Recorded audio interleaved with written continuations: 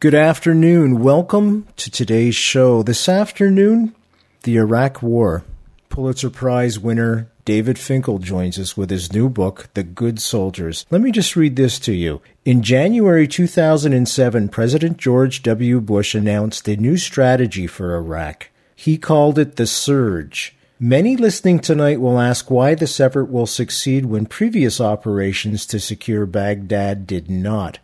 Well, here are the differences, he told the skeptical nation. Among those listening were the young, optimistic Army infantry soldiers of the 216, the battalion nicknamed the Rangers. 15 months later, the soldiers returned home forever changed. Pulitzer Prize-winning Washington Post reporter David Finkel was with them in Baghdad almost every grueling step of the way. Folks, this story is about our American brothers and sisters. I've always considered folks south of the border more than just neighbors. I've considered them our brothers and sisters. This story affects us all living here in North America. David Finkel. So basically, in the story of everyone in that Humvee on September 4th, you have the two wars. And it extends from a president who finds reason to say we're kicking ass all the way to the other end, which is a Humvee in which sits a kid named Duncan Crookston. And it results in a headline in a newspaper that says 3 soldiers dead in eastern Baghdad. A 19-year-old named Duncan Crookston lost both of his legs all the way up, lost his right arm and his shoulder, lost much of his left arm, and what little remained of Duncan Crookston was very badly burned. But he didn't die. He was airlifted out back to the United States, 4 months later, after Duncan had undergone 30 surgeries. His ears had fallen off, his nose had fallen off, eyebrows were gone, eyelashes, bolted to a bed basically because there was so little of him left. He was still alive when Ralph Koslerich, the lieutenant colonel, was home at the end of his 18 days of leave and went to Brooke Army Medical Center to see his wounded soldiers. This afternoon, Pulitzer Prize winner David Finkel and his new book, The Good Soldiers, right now on Brent Holland.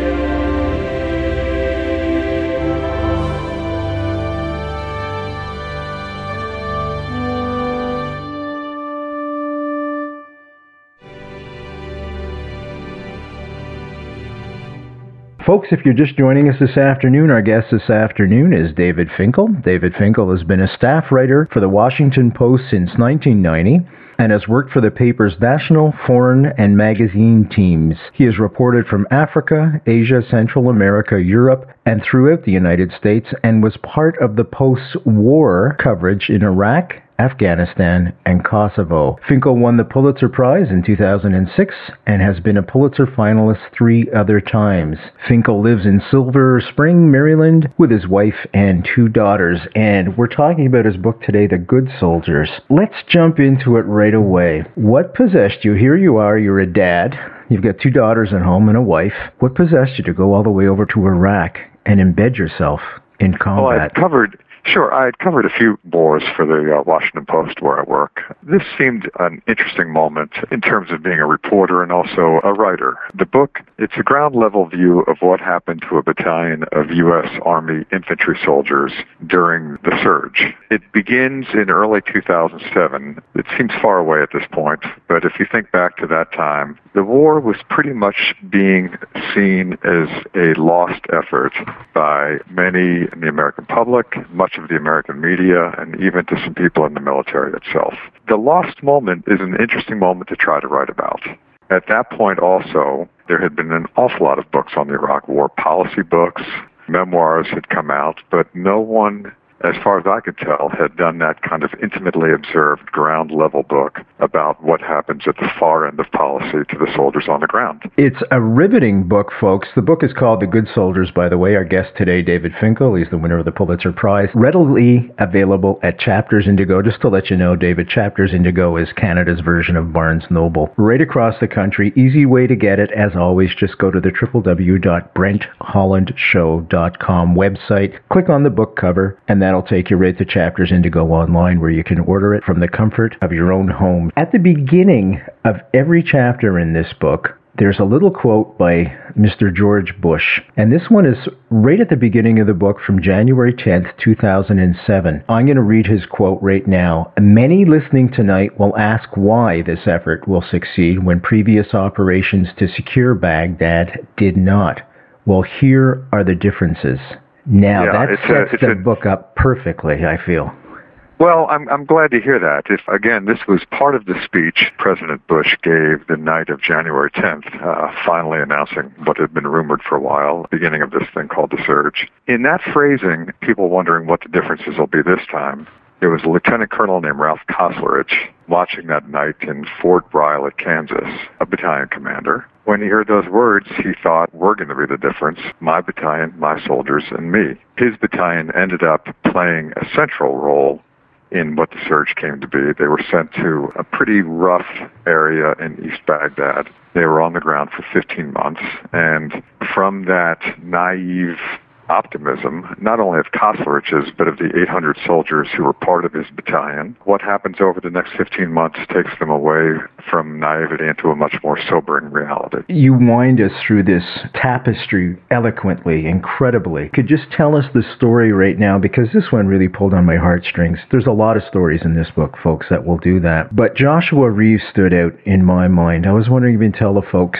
the story of Joshua Reeves. Well, I'd like to. It might be a longer answer than you might want to. No, that's fine. That's fine. It's important. But I think before I talk about Josh Reeves, it's important to emphasize that in going over there, I made one promise to Lieutenant Colonel Koslerich, which was that I was not coming over to write a book driven by any particular agenda, that it was not going to be a first-person book, it wasn't going to be a polemic of any sort, it was not going to answer the large question of whether the surge worked or didn't work, or even larger, whether the war was worthwhile or not worthwhile, that this was a much lower-level reported piece simply about the 800 soldiers of his battalion. Well, maybe before we get to Joshua, then, one of the questions I wanted to ask you after this story, what were your views before you went over to Iraq on the war?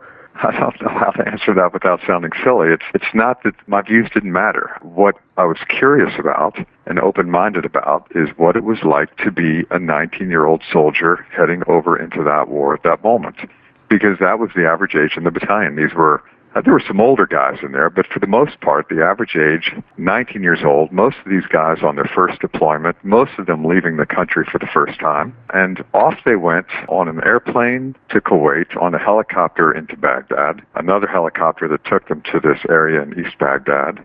They landed in the middle of the night, and then it all began unfolding slowly over their next 14, 15 months on the ground. Joshua Reeves was one of these guys. But the reason I said it's a fairly long answer is when I begin each chapter with a quote from President Bush, which was said by Bush around the time that the chapter takes place. It wasn't to make fun of Bush in any way or to diminish what he was trying to do. The intent was to show how one war is so often two wars. There was the war as it was being fought in Washington with politics and policy and money, and then there was the war being fought by the soldiers. If there's a day that illustrates that as good as any day, well, there are 2 days.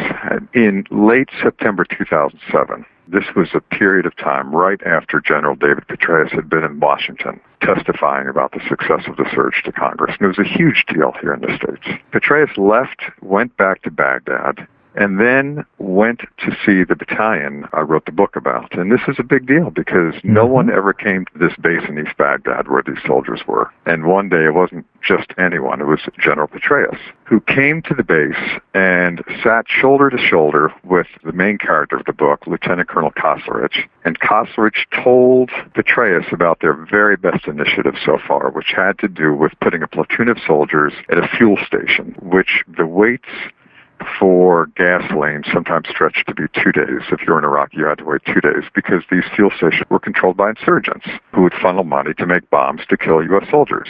By putting a platoon of soldiers there, the waiting time was down to 15 minutes.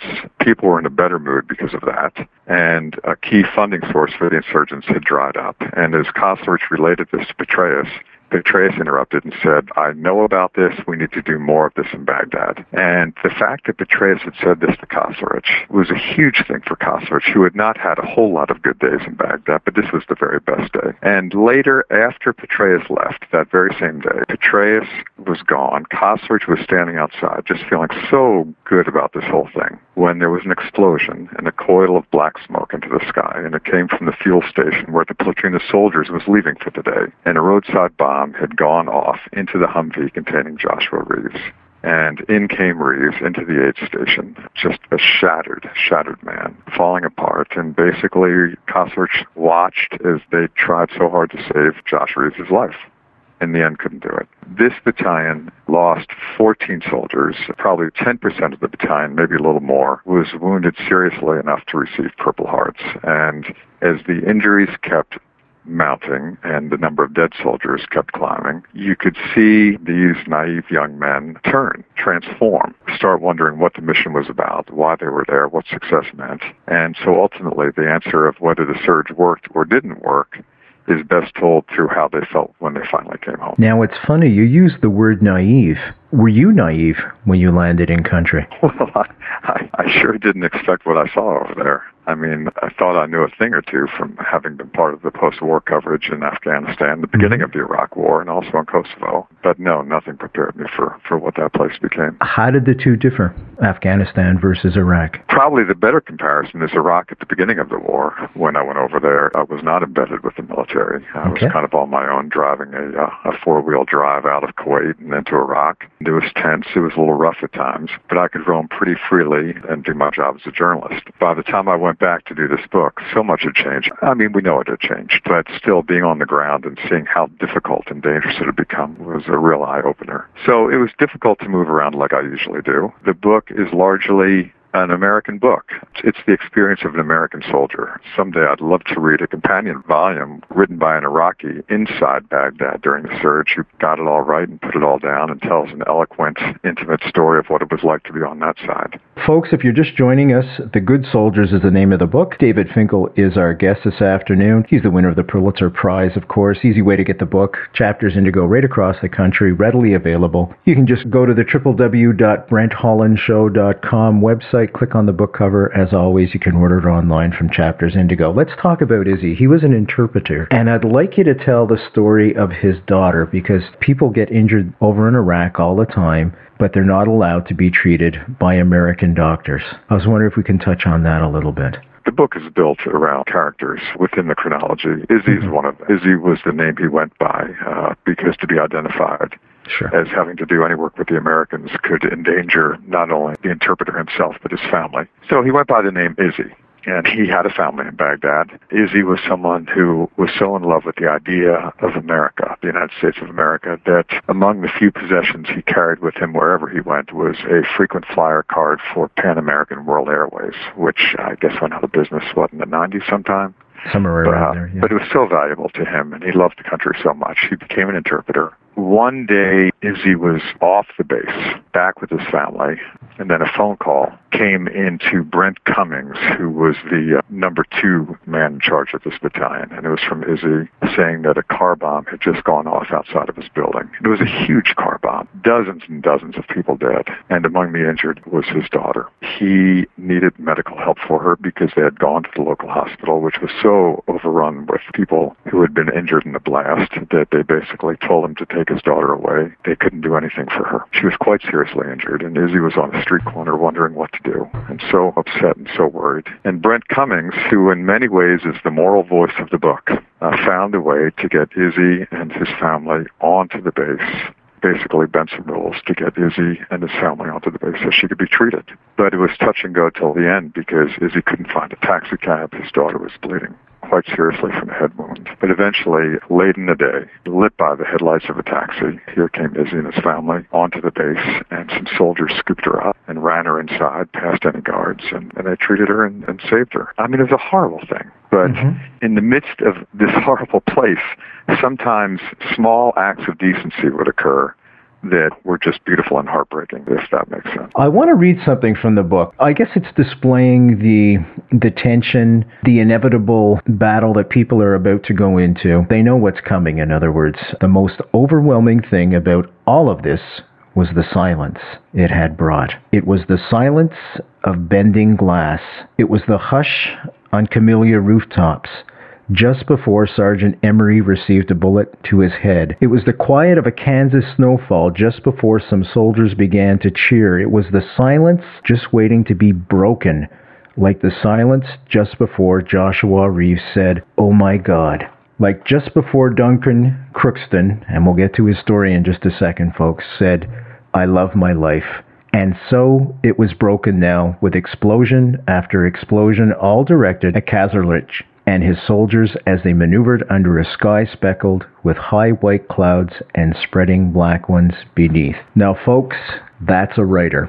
That is impeccable writing. It's just impeccable. It takes you right there in the best way possible. It's no wonder you won the Pulitzer. Every day over there had the potential to be an awfully difficult day. And to explain a little more about this area of Baghdad, the western side of Baghdad was, by that point, pretty much a Sunni side of the city. And the eastern side was a Shia area, especially outside of Sadr City, the very well-known, infamous slum we've all read about. This was the area of operations these guys got, almost right up to the edge of Sadr City. And the weapon of choice in this part of Baghdad at that point was a type of roadside bomb called an EFP, which stands for Explosively Formed Penetrator. And it's worth explaining. It was a weapon that cost perhaps $100 to make, and against it, the very best Humvee with the thickest armor doors that the Army offered simply didn't stand a chance.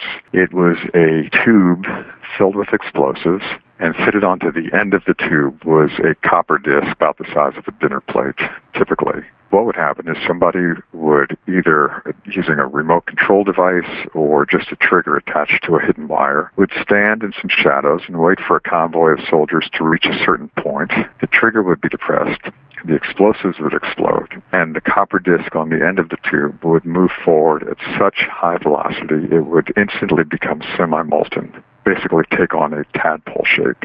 And it was so hot and moving so quick, it would just burn through whatever was in its way, whether it was the door of the Humvee or the soldiers inside. And what happened over time as the soldiers began to see that these EFPs were hidden everywhere, and that was one of the most insidious things, the fact that they were hidden under piles of trash, they were hidden in animal carcasses, they were disguised as pieces of curbing or wall. They were simply all over the place. As hard as you looked for them, you couldn't see them all the time, and they were going off all the time, and the well-aimed ones were taking off arms, taking off legs, ruining soldiers.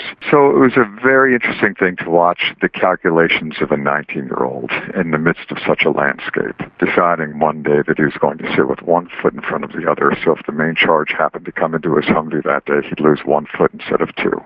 Or he would sit with his arms tucked behind his body armor, or he'd lean away from the door just a little bit, hoping that room, that adjustment might save him. Or he might tie a horseshoe to the front grille of his Humvee, as if that would ward off bad spirits or something. And this is what they did every day over time. It's the calculus of survival in a reality that one soldier called the normal abnormal. That's what a day was over there. It was just such a strange place. But they got used to it, they adjusted to it, they were good soldiers, and they went about their business. But that was the landscape being described here. Bombs going off, a particular type of bomb, these EFPs that were just so lethal. I want to read another quote from the book. Folks, if you're just joining us, we're speaking with David Finkel today, Pulitzer Prize winner. The Good Soldiers is the name of the book. He was over there in Iraq, and he spent time right on the ground with soldiers, and he's brought back their story. And that's what I want to get across. These are just ordinary human beings like you and I. They're our neighbors, they're our brothers, they're our sisters. They're over there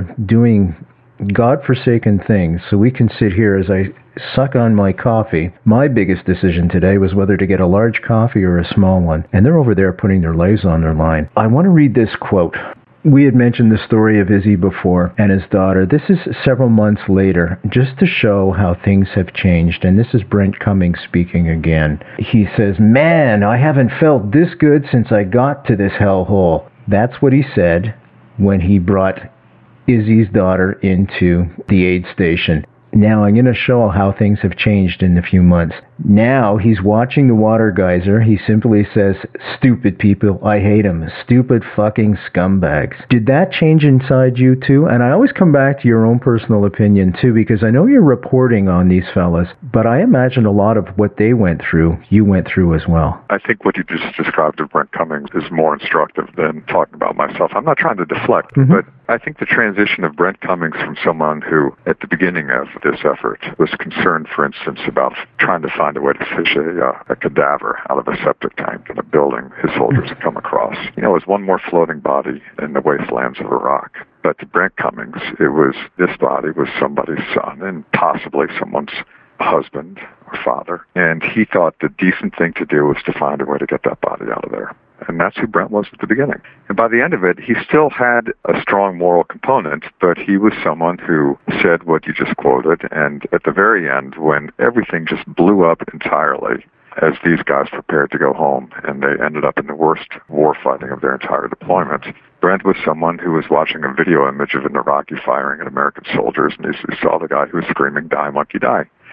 And you know, there's the transition of a human being in war. Brent's about as good as they come. And in that story is the story not just of the 316, which is the battalion I wrote about. It's any battalion in this war, and it's really any war, and I would presume any battalion from any country in any war. It's not a new story that war is a bad thing, but the details do matter, I think. It's not enough if we open up the newspaper and we see a headline that says 3 soldiers die in eastern Baghdad from roadside bomb. You know, we might pause, we might read that and think, well, that's a sad thing, and then move on. There's actually much more to the story. And if I can talk about Duncan Crookston in a minute, I'd like to do that. The book, The Good Soldiers, our guest today, David Finkel, winner of the Pulitzer Prize. You can get it at www.brenthollandshow.com. Just click on the book cover, take you to Chapters Indigo, where you can order it from the comfort of your own home. There was a day, September 4th, 2007, when the quote from George Bush that begins the chapter, something he said when he landed that day in Australia and was on the tarmac at the airport and was asked by the Deputy Prime Minister how the war is going, and his answer was, "We're kicking ass." And that was George Bush's answer of what the war was like on September 4th. Also on September 4th in eastern Baghdad, an EFP went off into a Humvee, and 3 soldiers immediately died, and the 4th one lost both of his legs, and the 5th one, a 19-year-old named Duncan Crookston, lost both of his legs all the way up. Lost his right arm and his shoulder, lost much of his left arm, and what little remained of Duncan Crookston was very badly burned. But he didn't die. He was airlifted out, first to Landstuhl, Germany, and then back to the United States and a medical facility called Brooke Army Medical Center. You know, 4 months later, after Duncan had undergone 30 surgeries, his ears had fallen off, his nose had fallen off, eyebrows were gone, eyelashes, bolted to a bed basically because there was so little of him left. He was still alive when Ralph Koslerich, the lieutenant colonel, was home at the end of his 18 days of leave and went to Brooke Army Medical Center to see his wounded soldiers. Ralph Koslerich in many ways embodies the optimism of leadership in this particular army in this particular time, and he had a kind of a mantra every day. Whatever was going on, he'd say, "It's all good." And this was the one day that I don't think he said it at all, because he walked into Duncan's room, saw what was left of him, and just kind of said under his breath, "Bastards." And Duncan was being tended to by his 20-year-old wife and also his mother, who lived in Colorado, but he had relocated down to take care of Duncan. A great family, just a wonderful family. And they had tried so hard to talk to him, to read to him, to get through to him, to just be there for him. And finally what happened is Koslerich talked to Duncan, or tried to talk to Duncan, left the hospital, immediately went to the airport, flew back to Baghdad, went back to his desk, turned on his computer, and there was an email from Duncan's mother saying, "You just died." So basically, in the story of everyone in that Humvee on September 4th, you have the 2 wars. And it extends from a president who finds reason to say, "We're kicking ass," all the way to the other end, which is a Humvee in which sits a kid named Duncan Crookston. and it results in a headline in a newspaper that says 3 soldiers dead in eastern Baghdad, and then it tells the rest of the story. The 4 months, the eyebrows, the ears, the family, the loving family, and ultimately the death. It's just left so many people so devastated. The final thing here is I'm not suggesting that what happened to Duncan should be the primary thing in mind of policymakers as they decide what to do in Iraq or they decide now what to do in Afghanistan. But it has to be part of the thinking. And I would say the same thing just for us as citizens. It's not enough for us to just read the paper and see that headline and pause for a minute. Just like we try to understand what might be behind policy, I think it's worth us trying as hard as we can to try to understand what the far end of the policy really is and have it all in mind as we come to our own conclusions about whether any war or this war is worth it. The book, The Good Soldiers, our guest today, David Finkel, winner of the Pulitzer Prize. David, one final question, and I ask every guest this. Our show is syndicated across Canada from coast to coast to coast, primarily through the university system. So virtually imagine yourself at a podium speaking to every Canadian university student and international students in the country. You're a Pulitzer Prize winner. What would you say to them? Thanks for paying attention to the book, to everything that's going on. I'm a great believer in the more information people have, the better off their own thinking will be about what a life is worth and what it's for. If you come across this book, it's one more bit of information about this faraway war, which turns out to affect all of us. Please do stay in touch. And thank you for this book. I've added it to my library, and certainly it would make a great addition to your library too, folks. It is exceptionally well written. What a difference when you read something written by a Pulitzer Prize winner. Well, thanks very much for all your thoughtful questions. I really appreciate it. You're very welcome, and all the very best to you and your family always. Take care. Bye. You too. Bye-bye now. I sincerely want to thank David Finkel for joining us this afternoon and speaking about his profoundly moving book, The Good Soldiers. Quite a difference when you read a book of this quality written by a Pulitzer Prize winner. Kudos to Mr. Finkel, and kudos also to the men and women of the 216. Coming up on Brent Holland, Ted Sorensen. Ted Sorensen was the closest advisor to JFK. In it, he will take us into the Oval Office. Now, not only just in the Oval Office on a peripheral, but also in the Oval Office at, one can argue, the most crucial time in history, the Cuban Missile Crisis. Folks, for those of you too young to know, we were that close to nuclear annihilation. The only thing that saved us was the intelligence of men like Ted Sorensen. Wait till you hear this story. Your world will change, guaranteed. Ted Sorensen. The President called me in that morning, Tuesday, October 16. He told me that, to his astonishment and anger, because Khrushchev lied about what he was doing in Cuba, the Soviet ambassador, Anatoly Dobrynin, called both Bobby and me in on separate occasions to lie to us about what was going on in Cuba. And Kennedy said that these U-2 airplanes taking pictures 50,000 feet above Cuba had then had those pictures developed, and it showed it was unmistakably the beginnings of Soviet missile sites, missiles that carried nuclear payloads and had a range capable of devastating almost any part of the United States and most parts of the Western Hemisphere, which includes Canada. As always, you can reach me at BrentHollandshow@gmail.com. BrentHollandshow@gmail.com. I want to thank you all for joining us this afternoon. For Carrie Graham, who edited this show, I'm Brent Holland. See you next time.